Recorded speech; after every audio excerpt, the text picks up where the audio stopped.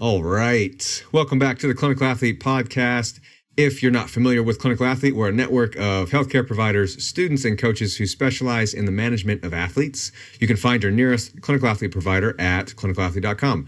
We also have a forum where clinicians, students, and coaches network, discuss, and share ideas and resources related to sports med, athlete rehab, and performance. So to join the Clinical Athlete Forum, or for a potential listing on the Clinical Athlete Directory, and for all upcoming seminars, webinars, and events, details can be found on the website. This podcast can also be found on our website, along with YouTube, iTunes, Google Play, Spotify, Stitcher, and iHeartRadio. And reviews are always appreciated. My name is Quinn Hennick. I'm a doctor of physical therapy in Orange County, California at Clinical Athlete Newport. And I'm joined by Jared Maynard, who is the Clinical Athlete Continuing Education Director and Coordinator and a physiotherapist himself at King Physiotherapy and Foot Clinic in Ontario, Canada. What's up, Jared? Not much, man. I'm excited to be here, but looking forward to this all day. Just love talking about some good stuff with some good people. All day, day. As the kids say. As they say, as it were. We're also joined by a very special guest, weightlifter, powerlifter, former collegiate golfer, aspiring chess master, Creighton Physical Therapy student, and Clinical Athlete Forum student member, Nate Wong. Nate, what's up, man?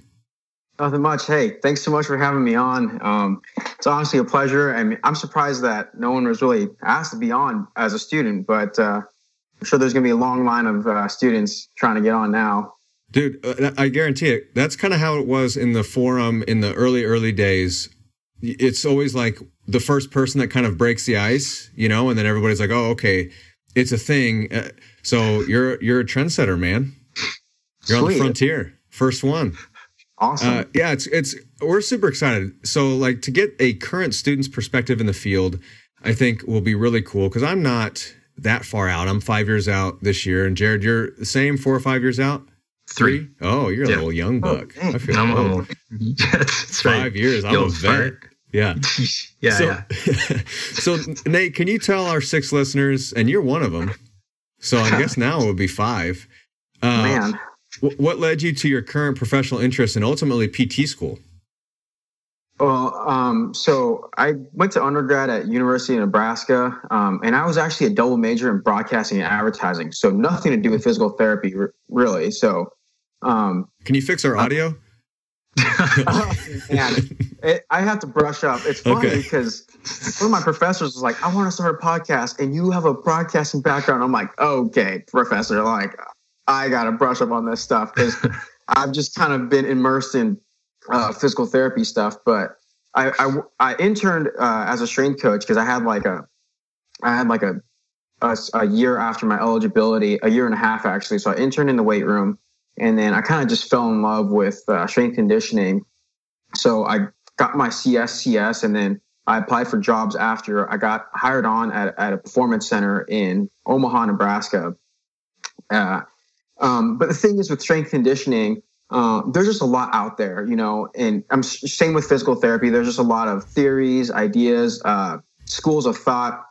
And I was just kind of looking for, like the right way. I was just kind of searching for like a neutral kind of, way to kind of approach, training athletes and stuff. And I've been resistant to physical therapy for the longest time because I was all like, oh man, I'm just gonna work with old people. I'm gonna do manual therapy, and oh, that's so lame. Like I want to be getting people strong and stuff like that. But I got into clinical athlete through one of my good mentors, Justin Blatchford in Omaha, Nebraska, who's a clinician at a clinic out there, and he kind of opened my mind to physical therapy, and then now I'm just like in it. So I took some prereqs and got into Creighton University, and here I am. And it's kind of weird because now I'm kind of like, man, I want to work with the elderly. I want to work with the geriatric population, and really everyone for that matter. So yeah, that's kind of my brief abridged background. I love that.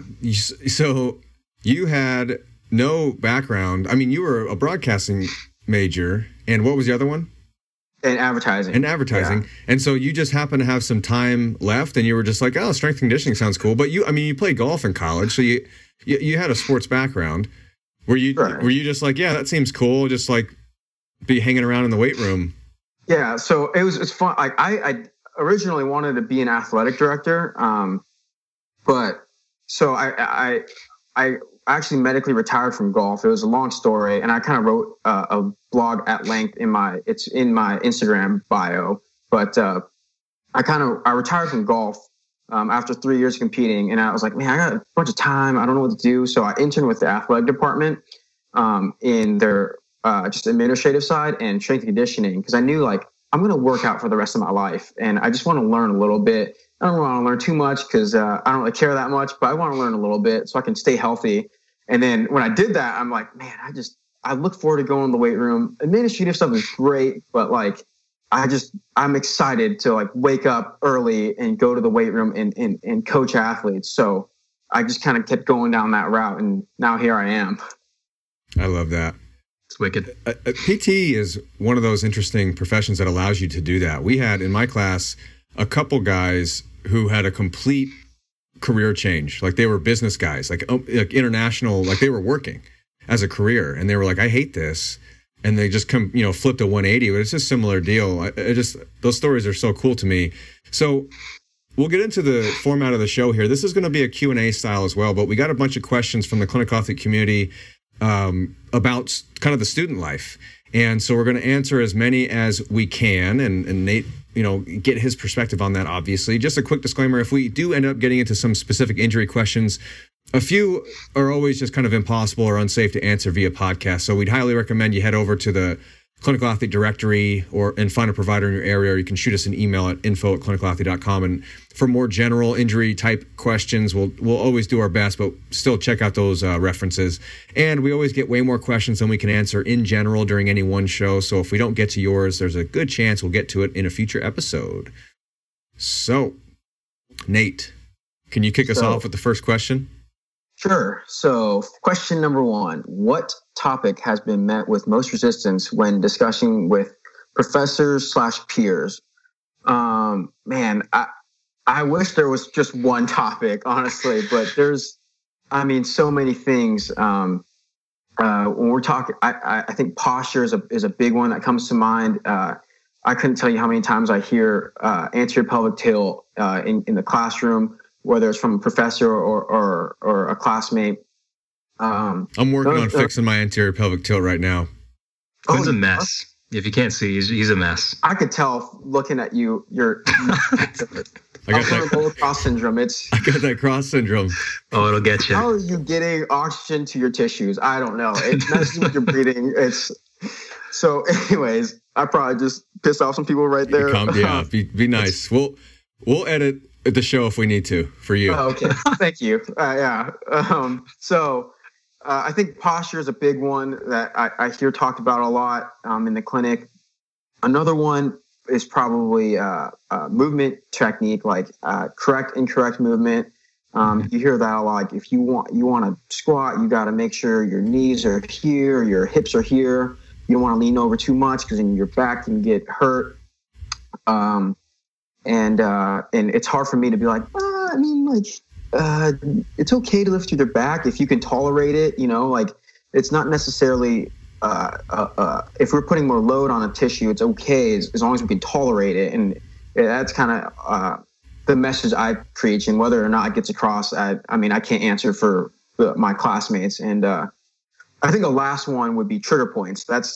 I hear that a lot. It's actually in my exercise physiology curriculum.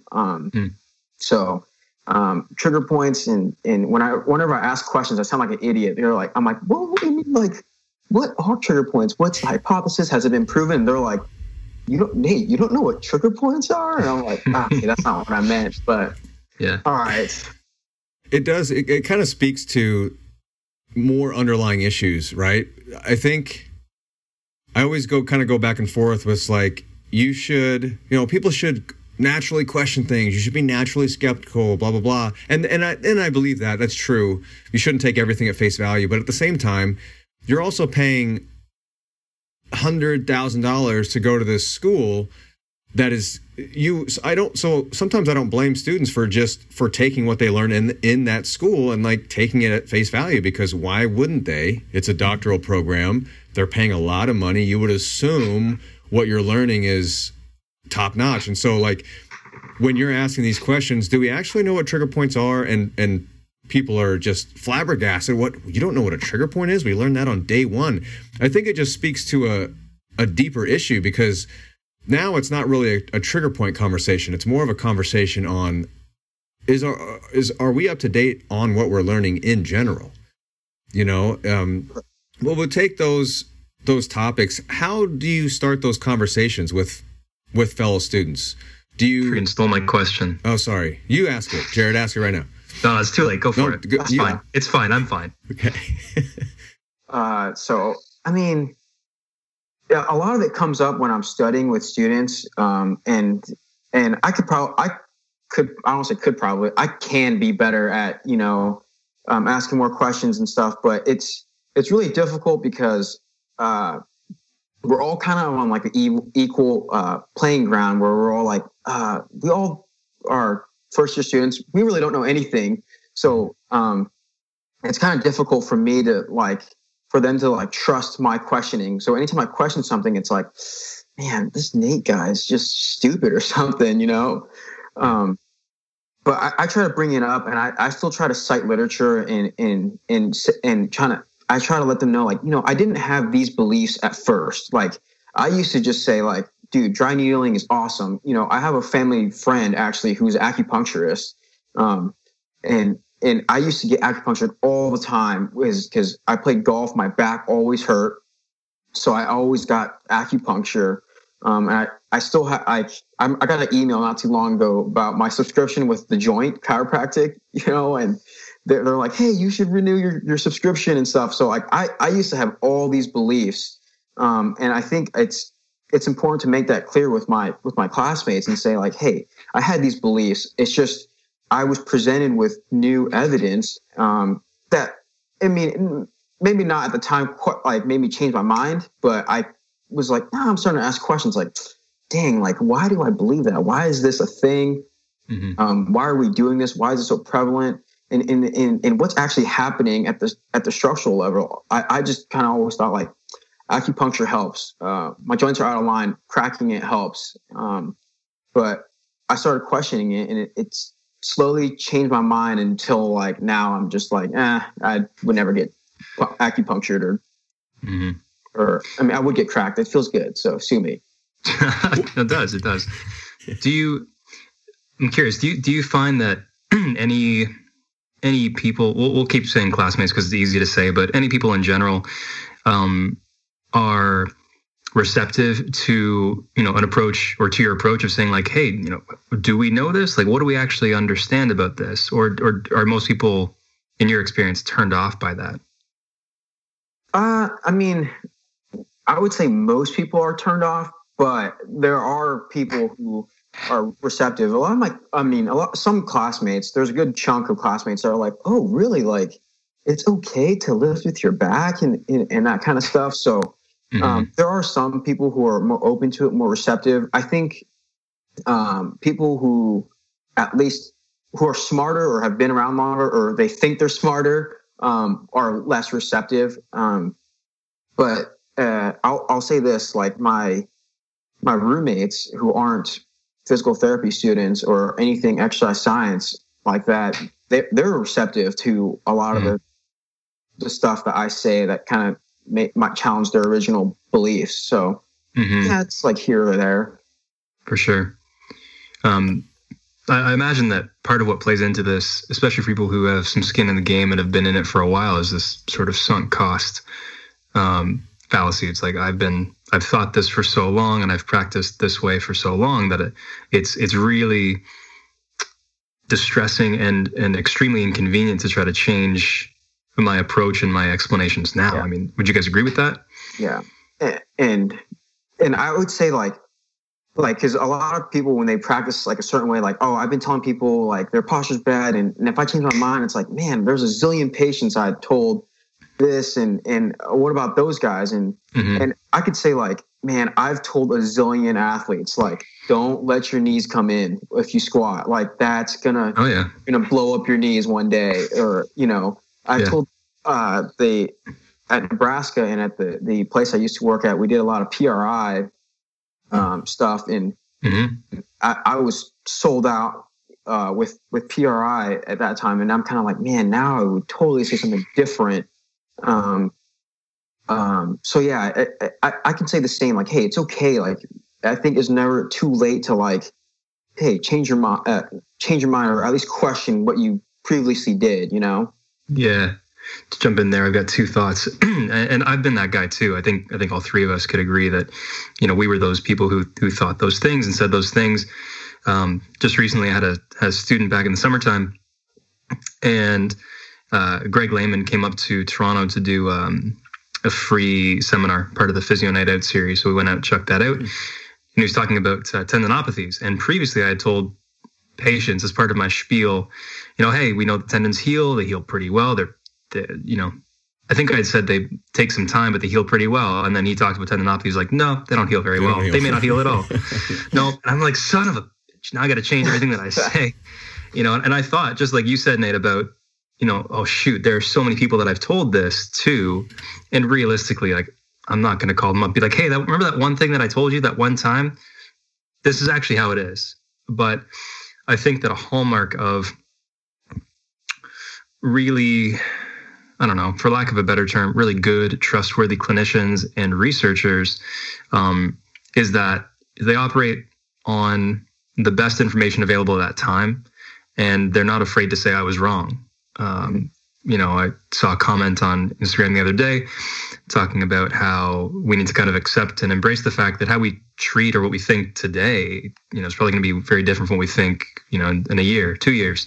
I've seen that be the case in, the last few months, let alone the last 2-3 years. So, and I think that's how it should be, because I think that means that we're at least attuned to and probably seeking out newer or current and better information. And we're hopefully challenging our biases, to see how can we be better, and to use the phrase everyone likes, to try to be less wrong.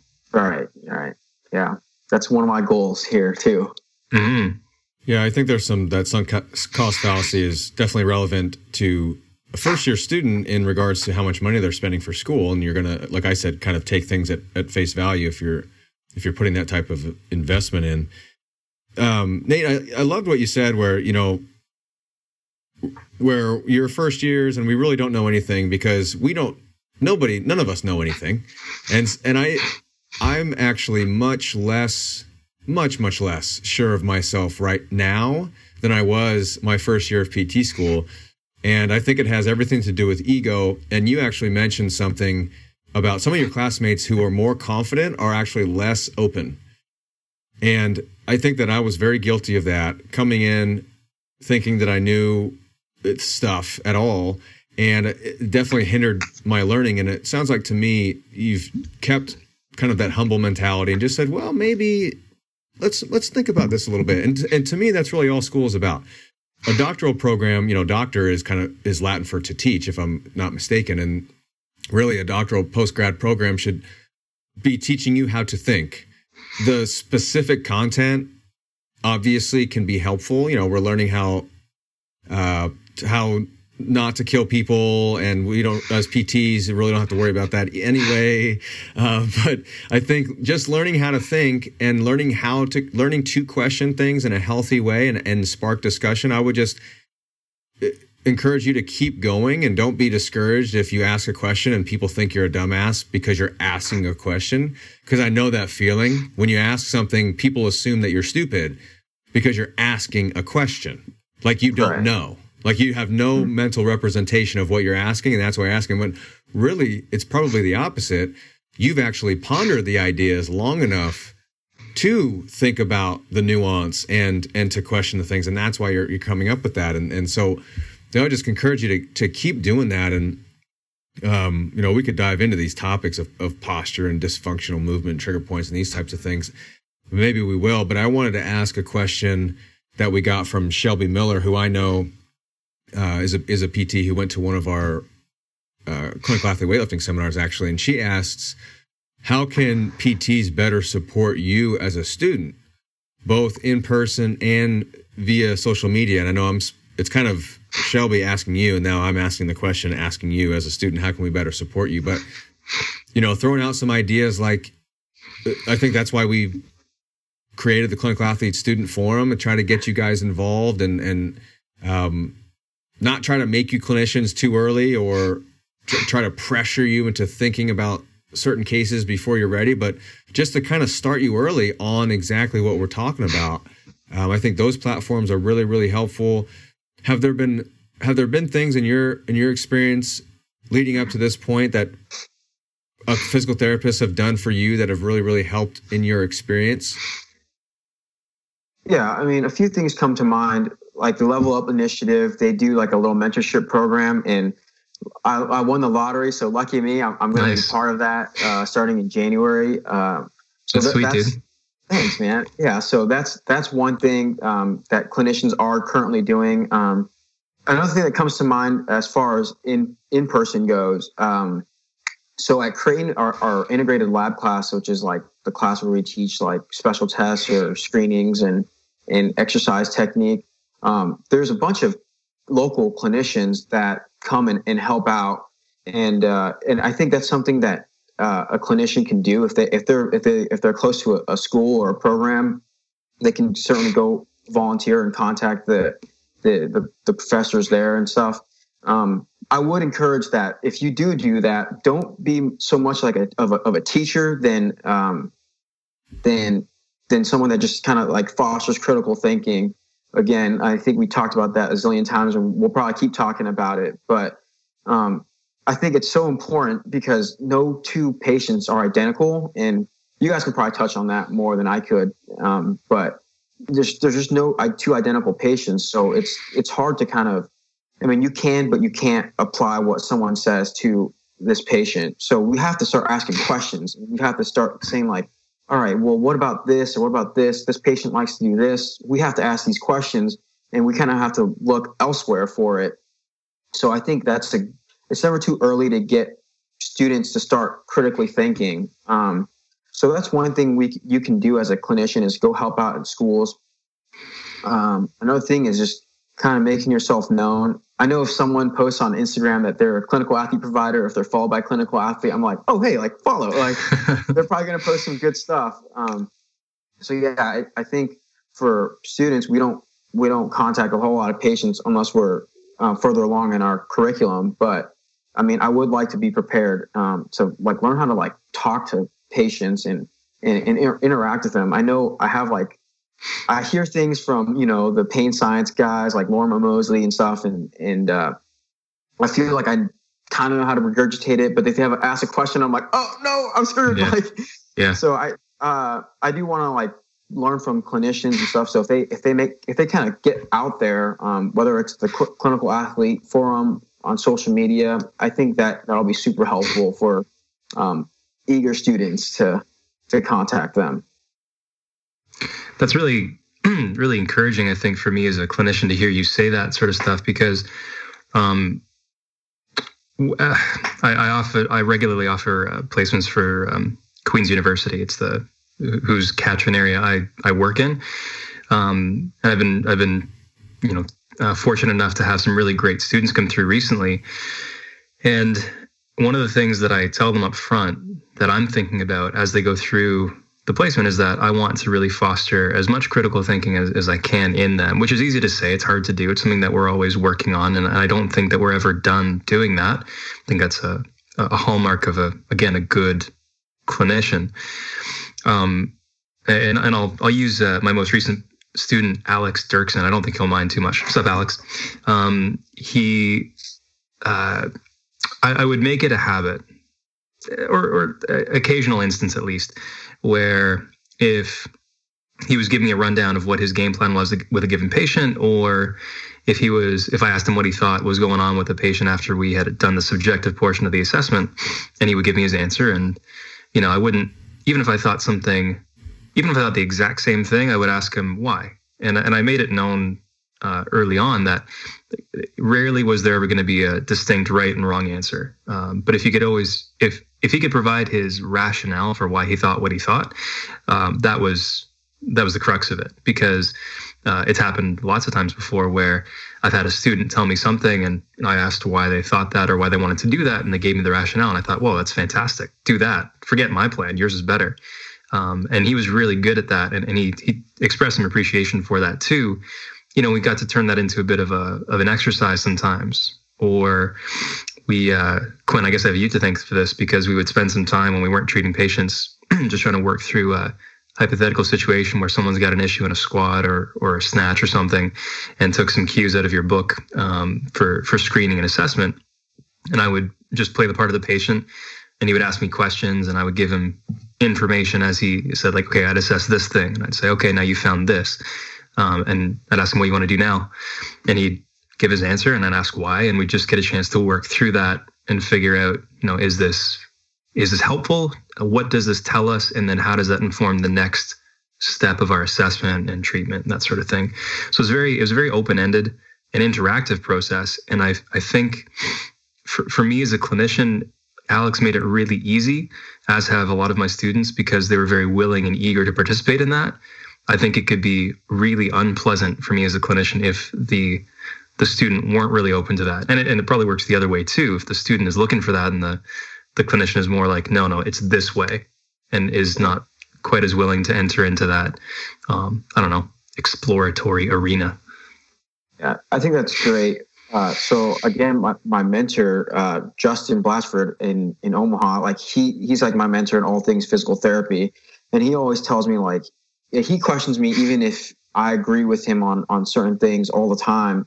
But he always tells me, like, look, it's not like just evidence-based. It's because we can find evidence to do things like dry needling and cupping and that kind of stuff. It's out there. If we just look in a certain area of literature, we can easily just like, man, like this is just checking all the boxes. But I mean, maybe not all the boxes, but it's confirming some biases at least. Sure. Yeah.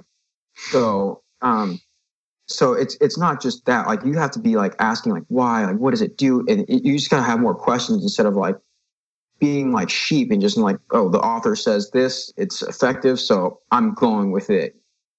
You feel me? I feel you. Well, you're absolutely right. You can find anything to support any narrative you want. There's something out there for it. I think, and that could be applied to any of these concepts that you mentioned. Again, posture, dysfunctional movement, trigger points. It's not, I think the issue is black and white, making things black and white, where we know that there's just so much more nuance. Posture, like, take posture, for example, it's just a position. So there's postures that are maybe more optimal for certain tasks versus another, but it's the narrative that of black and white, there's a good and bad posture, or there's a dysfunctional and functional movement, good and bad movement. It's sometimes I think that maybe it's just easier to teach that way, and it's easier to get the point across to the masses, which is unfortunate, and maybe we just need more professors in there, and better ratio or something like that. I don't know, but it sounds like what both you guys are saying is get a mentor. As how can we better support students? Is be mentors, and don't bite off more than we can chew in regards to the number of people that we mentor, but actually actually care and challenge the student. Don't be afraid to challenge the student in a healthy way. Don't make them shell up and be afraid, but give them chances to succeed, but make them think a little bit. And it sounds like that's really the best that we can do, and that's a good thing, Absolutely, definitely. All right, another question for you. So, going off the idea of nuance, where am I? Oh, okay. So, Callan Moritzen wants to know how you balance the knowledge that you've been taught in school and the nuances of platforms like this one.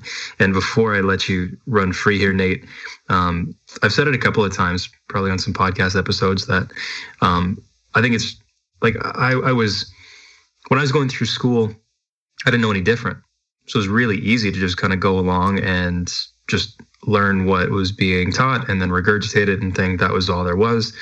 And then once I was out of school, I started realizing or being exposed to more of the ideas that, maybe this isn't as black and white as we thought. And maybe there's a bit more to it. Maybe we don't have all the answers.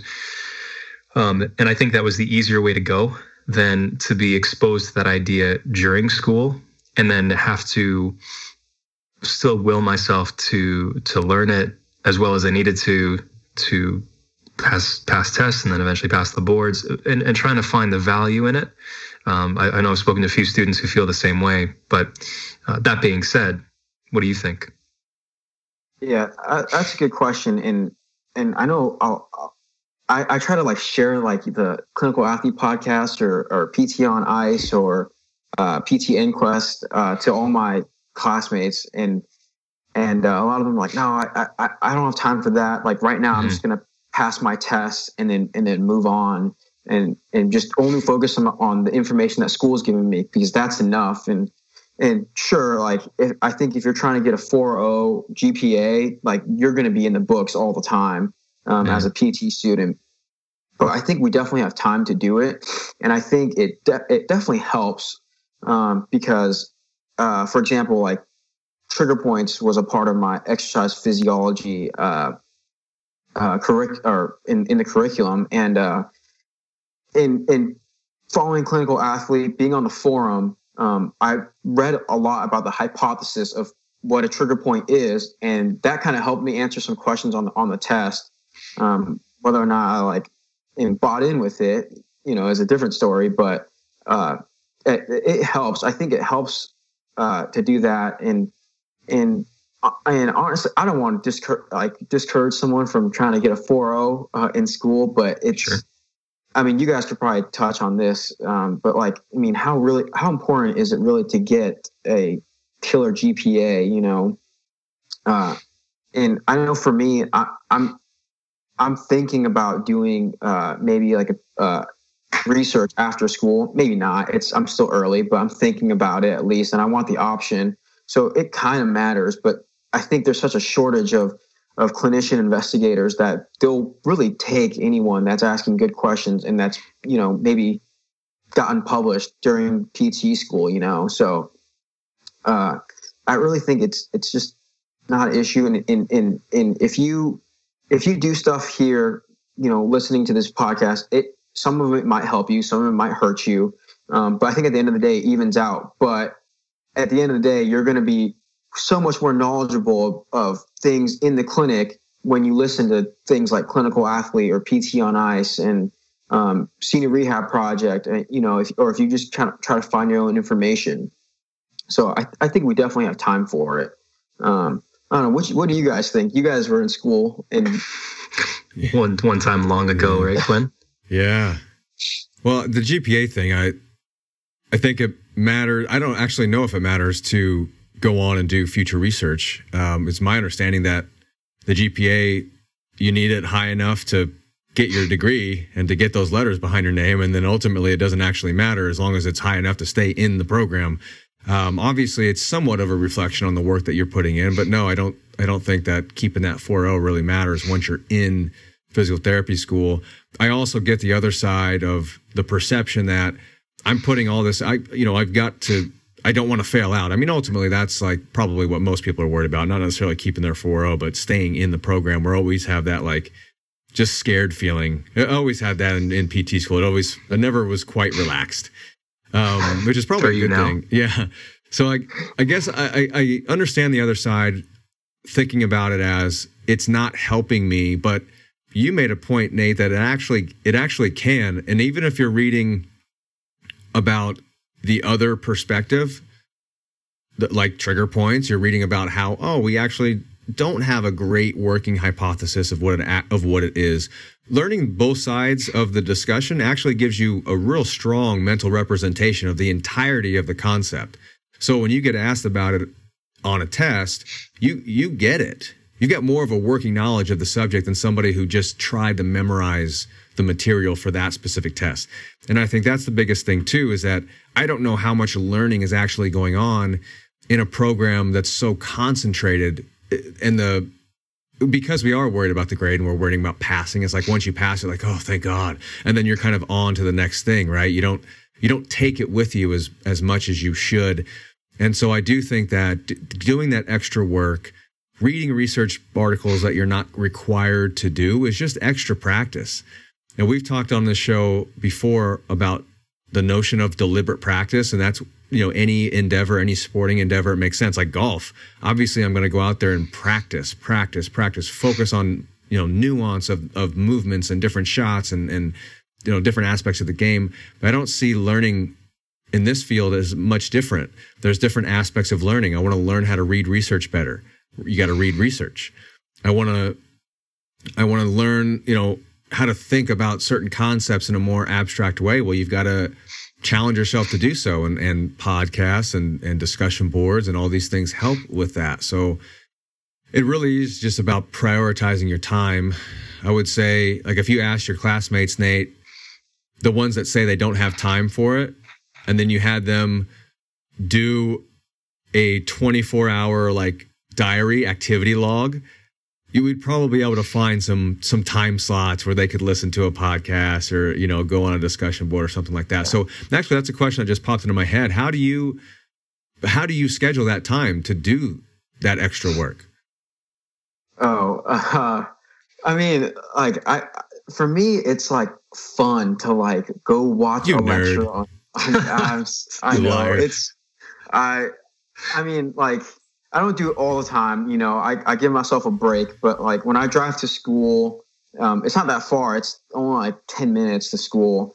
But if I drive around town or whatever, I pretty much put on a podcast. It might not necessarily be Clinical Athlete, but it's something, so that's one way I get more information. And a lot of times, after a test, after we have our anatomy exams, usually it's Tuesday, and then our practicals on Thursday. So on Thursday, I'm done, and I'll go home and I'll go watch a lecture. It might not get through an entire lecture, but I get some good tidbits from lectures and stuff. So that's kind of how I do it.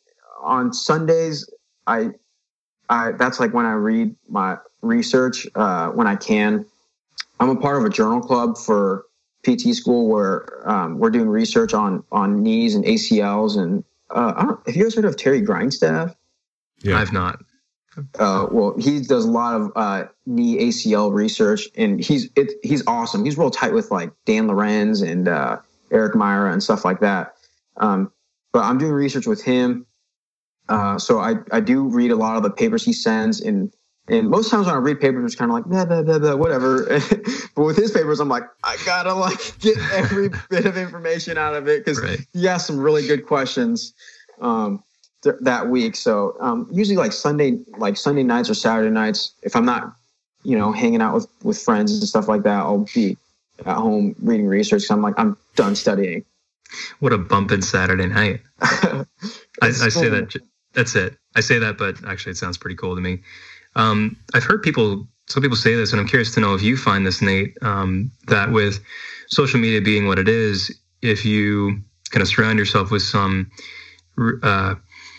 trustworthy outlets in terms of research, who can kind of synthesize what the research is saying, or at the very least throw up these journal abstracts, or say hey, check out these articles, that can be a really useful thing in terms of pointing you in a given direction so that you can stay up on this sort of stuff. Have you found that yourself at all? Yeah, I follow a zillion accounts on Instagram. Twitter is a great outlet, actually. I'll retweet stuff, and then a lot of times I'm oh man, I retweeted something, so I'll go back to my profile and look for it, and and then I'll actually read the full text whenever I have time. But yeah, I really enjoy following Clinical Athlete, because you guys, each post with the squat myth with knees going over your toes, there was 5 references, and I was oh sweet, and I'll go look through all of those and stuff like that. So I really do. I enjoy following accounts that have that list references and stuff, because at this point in my life, I don't really need more theories or conjectures. Granted, if someone's very, very smart, I value their opinion. I'll take it. But with like, if I ever get in a discussion with my professors, if I have a presentation in a class, I would like some kind of research or something to back anything I say. So I think Instagram and Twitter are great educational tools. Just gotta have your filter. Yeah, absolutely. That's a tough one, but yeah, I think because there's a guy that I saw. Gosh, I don't remember his name, but he was a PhD guy, and he's all like, "Oh, there's correct movement. Movement is everything," and he had like stuff to back it, and it has me asking questions. I don't want to say like he's wrong before I actually look through his claims, but yeah, I mean, there are stuff that disagree with you, and sometimes it's good to look at it. I think what you just said right there separates you from like 90% of all people who engage in internet debates, in not wanting to say that the other person's wrong before examining the arguments first. Oh yeah, I'm sure you guys get a lot of that. I've just made it a... Yeah, sorry, you go. Yeah, I was going to say, it's just human nature. I mean, I struggle. Mm-hmm. I have biases like anybody else.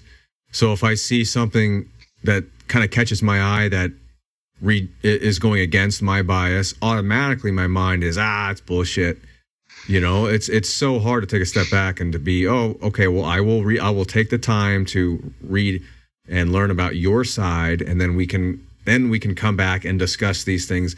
I mean, that just doesn't, social media is great. I think, Nate, you hit it on the head. Social media is great for a reference, but I don't think it's super great for actually having discussions in which both parties are in it to learn. I think social media is a quick fire way. It's a quick fire pissing match, and it's who can type their comment the fastest before the other person gets their second comment in. And it's like, let me dump as many links to abstracts as I possibly can to just bombard this person. And then when the other person comes back with an immediate response, it becomes obviously clear that they didn't read those references. And so that's a point of contention. It's just, it's just a really shit show, really. But it's useful for me to hear that, it's still like posts are helpful. A little bit of tidbit of information, a little narrative, and then here are some references for you to go dig into on your own, formulate your own thought process, and then we can come back. And that's why I love the forum so much, is because that is a platform where we can actually have discussion.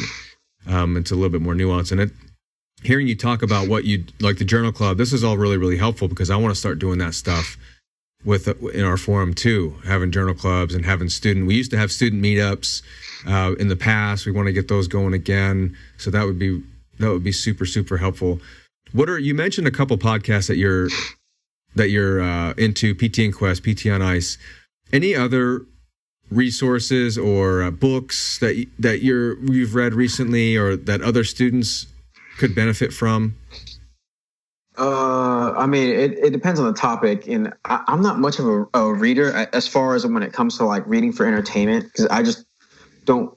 It's weird. I don't read a whole lot, but if it's something I'm into, I'm like reading like all day. But a book that I just got is called Crooked, and I read like a couple pages into it, and it's really interesting, just talking about like the national back pain epidemic. I think that's a great resource. If you want to learn how to coach, I think Starting Strength's a great resource for as far as like mechanics and movement and stuff. I don't know what your guys' thoughts are on it, but I think that's a good, just kind of like methodological way of teaching how to do 5 exercises. And I may not do it with everybody, but I think it's a great resource. Other podcasts, I think Adam Meekins' NAF Physio podcast. A lot of times when I listen to podcasts, I just type in the podcast app someone that I follow, and I'll like Greg Layman, and I'll like type it in, and then I'll listen to like the first thing that comes up. Or Jonathan Sullivan is a great guy. The group at Stanford is the Stanford Pain Academy group with Dr. Sean Mackey and Beth Darnell. They're great when it comes to like opioid epidemic. there's a guy in Michigan that I listen to, but that's mainly like on YouTube. And yeah, I think I would recommend students join like the Clinical Athlete Forum. There's loads of great stuff on there, and it comes with references. So I think it's great to do that. And I think it's also important for students to go find information on their own and have like their own like Pico questions to type in on PubMed and stuff. Just because sometimes if you're given like a narrative on a paper, it could kind of skew your thoughts and be like, oh yeah, it's cool, or like, oh, this paper sucks. Whereas I think it's beneficial for us to learn how to figure out like, why does this paper suck on our own, or like, why is this paper awesome, or what's sound or what's not good about a paper. So yeah, I think it's a balancing match of finding resources and going to seek out information on your own. Well, you mentioned starting strength is just, like you said, learn five basic movements: squat, bench, dead, overhead press, and clean. I mean, if every physical therapy student had a working knowledge of those 5 movements and, you know, a couple of regressions in their back pocket for each movement, we'd be in an okay spot. You'd have a good jumping off point. And that last question for me is in regards to exercise. Do you feel like it was of benefit for you to have your strength and conditioning background coming into PT school? Is that a good supplement? Yeah, I think it's incredibly beneficial. And one of my classmates actually said this. He's like, PTs are just glorified strength coaches because, you know, everything heals within, you know, 4 to 6 weeks or whatever, you know, like everything heals. So at this point, we're just kind of strengthening the patient to get back to whatever they're doing. And I think Creighton does a great job of our exercise physiology class is actually kind of like exercise prescription, and they follow the ACSM guidelines. So I don't necessarily jive with that, but it's something, you know, that like, hey, we know this is our progression of strength to someone. This is our progression for someone if they want to get better endurance and stuff. But I think my background as a strength coach has been helpful in me knowing how to teach a squat or a deadlift or a press and a bench. It has been incredibly helpful for me. At least I hope it is in the future when I work with patients. So, well, and to be fair to PT school, we've talked about this before too on past shows. Is they're not looking to make you a strength and conditioning coach, and they're not looking to make you specialized in athlete rehab either. So, you know, they're going to give you a general exercise prescription program, and you have to learn as much about other settings as you can. So, you know, maybe another recommendation to students is if you want to work with athletes in the future and you want to have kind of that like hybrid PT training model, maybe you should go out and shadow some strength and conditioning facilities in your area on the weekends or something like that to get more exposure. Jared, what were you going to say?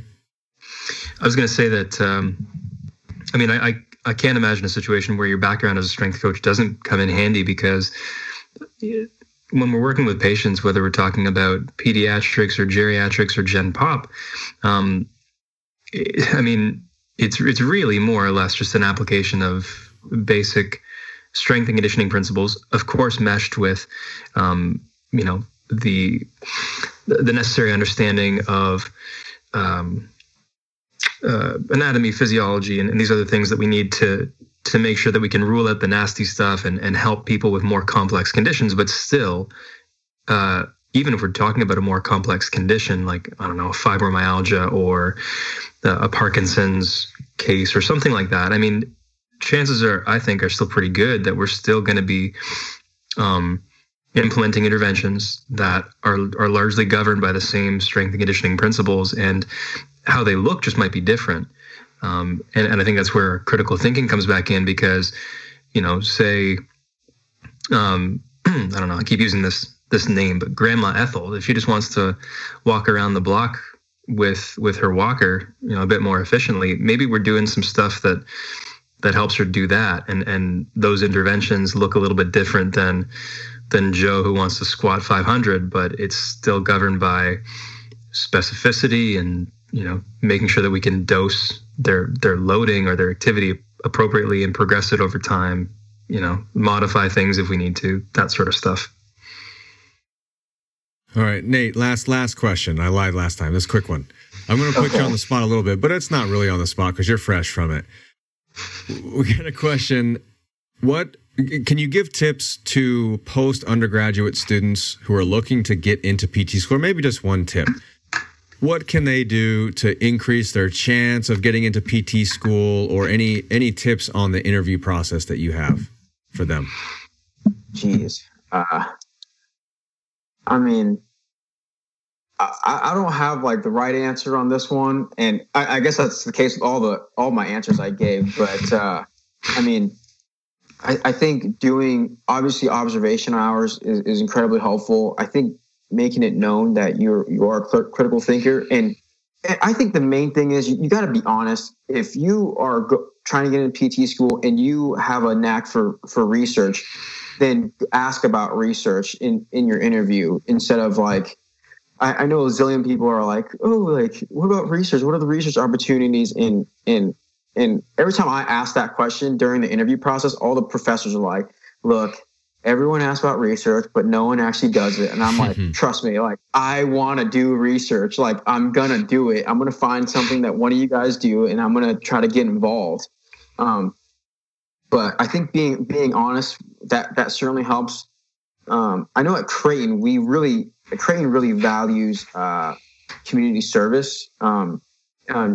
So I think doing that would be incredibly helpful. And, you're going to be a clinician at some point, and we want to see, I would want a clinician that's super compassionate, very empathetic, and just wants to serve the patient. So if a school sees that in you, I think, you might not, it's not a guarantee, but it won't hurt.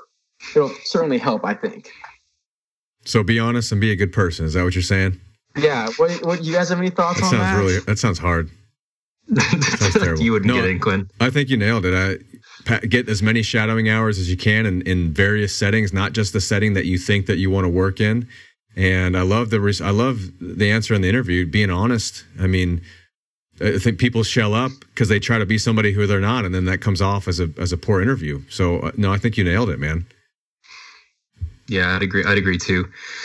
I'll speak to Queen's University because I went through that program myself. At the time, comparing it to some of the other universities in Ontario, they were different in that they certainly cared about your GPA. It was still a competitive program, but they also I think they weighted it a bit more equally with your personal submissions. And the questions were, essentially why physio? And then it was what have you done in physio? And then what have you done outside of physio or rehab that would designate you as a leader or has helped to contribute to your community or something like that.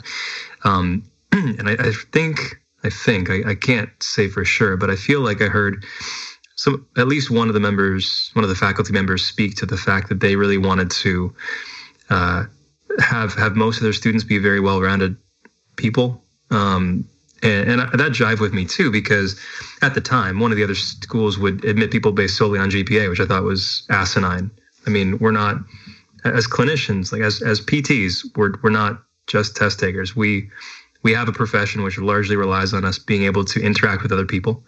Unless you end up being just a researcher, I don't say just a researcher. I want to say unless you find yourself in some sort of role that has you removed largely from regular contact, which is probably the minority of people.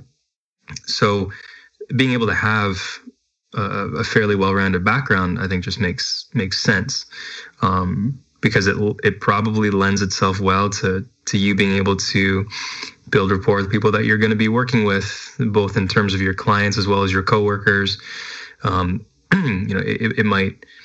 It probably causes a few people to look at the same thing, whether it's a case study in class or a discussion about a particular topic, and look at it from two different perspectives and hopefully facilitate a really productive exchanging of views, which is really what we've been talking about already in terms of discussing these things, the fact that we recognize we don't know a heck of a lot, and this exchanging of views is meant to distill down the best of our ideas and hopefully have us use those best ideas moving forward and just repeat the process, ad nauseum, I guess.